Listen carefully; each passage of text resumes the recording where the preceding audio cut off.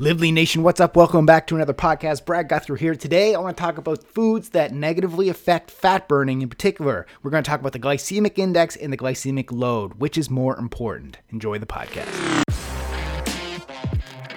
Welcome to the Live Lean TV podcast. My name is Brad Gouthro, and we're on a journey to show people how to live lean 365 days a year while enjoying what you love. Thanks for tuning in. Now let's get the show started. What's up, Live Lean Nation? Brad Gouthro here from LiveLeanTV.com. So today, I'm going to be talking about the glycemic index and the glycemic load of foods and how they affect your fat burning. But first, here's a little story. Tell me if this sounds familiar. You wake up. Then, of course, you go to the bathroom. Then you come out to the kitchen and you make yourself a healthy breakfast consisting of Special K cereal, and since you're on a fat loss diet, you pour some skim milk over top, then you top it with some healthy sliced bananas. And then other days when you're in a rush, you may simply opt for a low-fat bagel with margarine. Sounds like a healthy breakfast for fat loss, right? Well, maybe if healthy meant spiking your blood sugar with a quick overload of sugar. So just think about it. What is this breakfast mainly comprised of?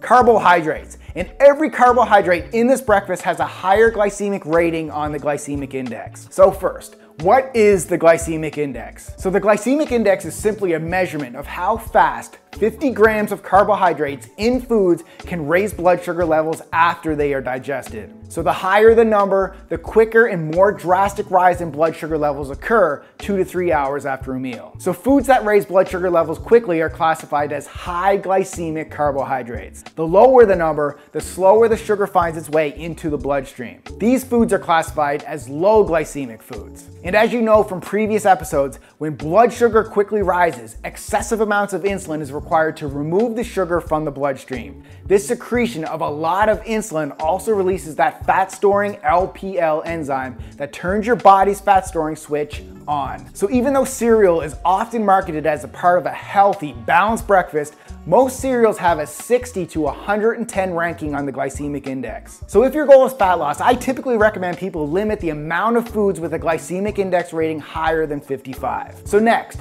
what is the glycemic load? So the glycemic load of a food calculates how fast a serving of a carbohydrate-rich food raises blood sugar levels. So foods with a glycemic load of under 10 are considered low and have little negative impact on your blood sugar. If the rating is between 10 and 20, they are considered to have a medium impact on your blood sugar. And if it is above 20, it's considered to have a high impact on your blood sugar. And foods with a higher glycemic load are also often classified as trigger foods, meaning they tend to be addictive as they can increase your hunger and your cravings, leading you to eat more and more and more. So you may be asking, what is the difference between the glycemic index and the glycemic load? Well, to put it simply, the glycemic index measures how quickly carbohydrates break down and enter the bloodstream as sugar. However, the glycemic index does not factor in the amount of carbohydrates in the food. So a food could be a high glycemic index food, but it could have very little carbohydrates in a standard serving. So therefore, in my opinion, the glycemic load, since it factors in the standard serving size,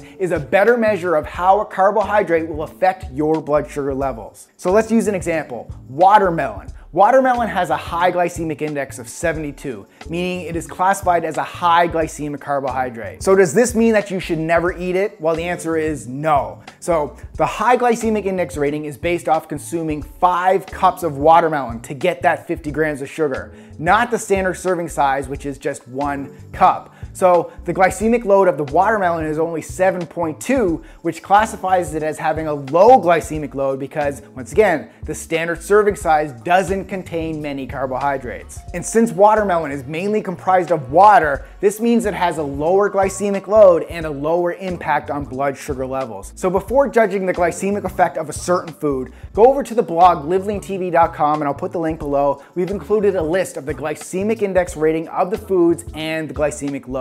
And guys, there's also a way to limit the negative effects when you eat high glycemic foods. So if we lived in a perfect world, you'd eliminate all high glycemic foods if your goal was fat loss. But as a live leaner, we live in reality, meaning we strive for balance. Therefore, there is a food combining strategy that can help reduce the glycemic response of higher glycemic foods. So you can do this by eating lower glycemic foods with higher glycemic foods. So this will help the body trigger less insulin production, thus reducing the amount of damage that typically is caused by excessive production of insulin. So foods that lower the glycemic response include berries. So I'm talking blackberries, blueberries, cherries, and strawberries. Also foods high in healthy omega-3 fats and healthy sources of fat. So coconut oil, grass-fed butter, fish oil, olive oil. Also make sure you mix in some herbs and spices like fenugreek and cinnamon, as they can help improve blood sugar response and insulin sensitivity. Also, pickled foods can help improve insulin sensitivity, and flavor your foods with lemon, lime, and vinegar. So guys, the next time you have a craving for pasta, just simply add some coconut oil to it. Or if you're craving cereal or oats,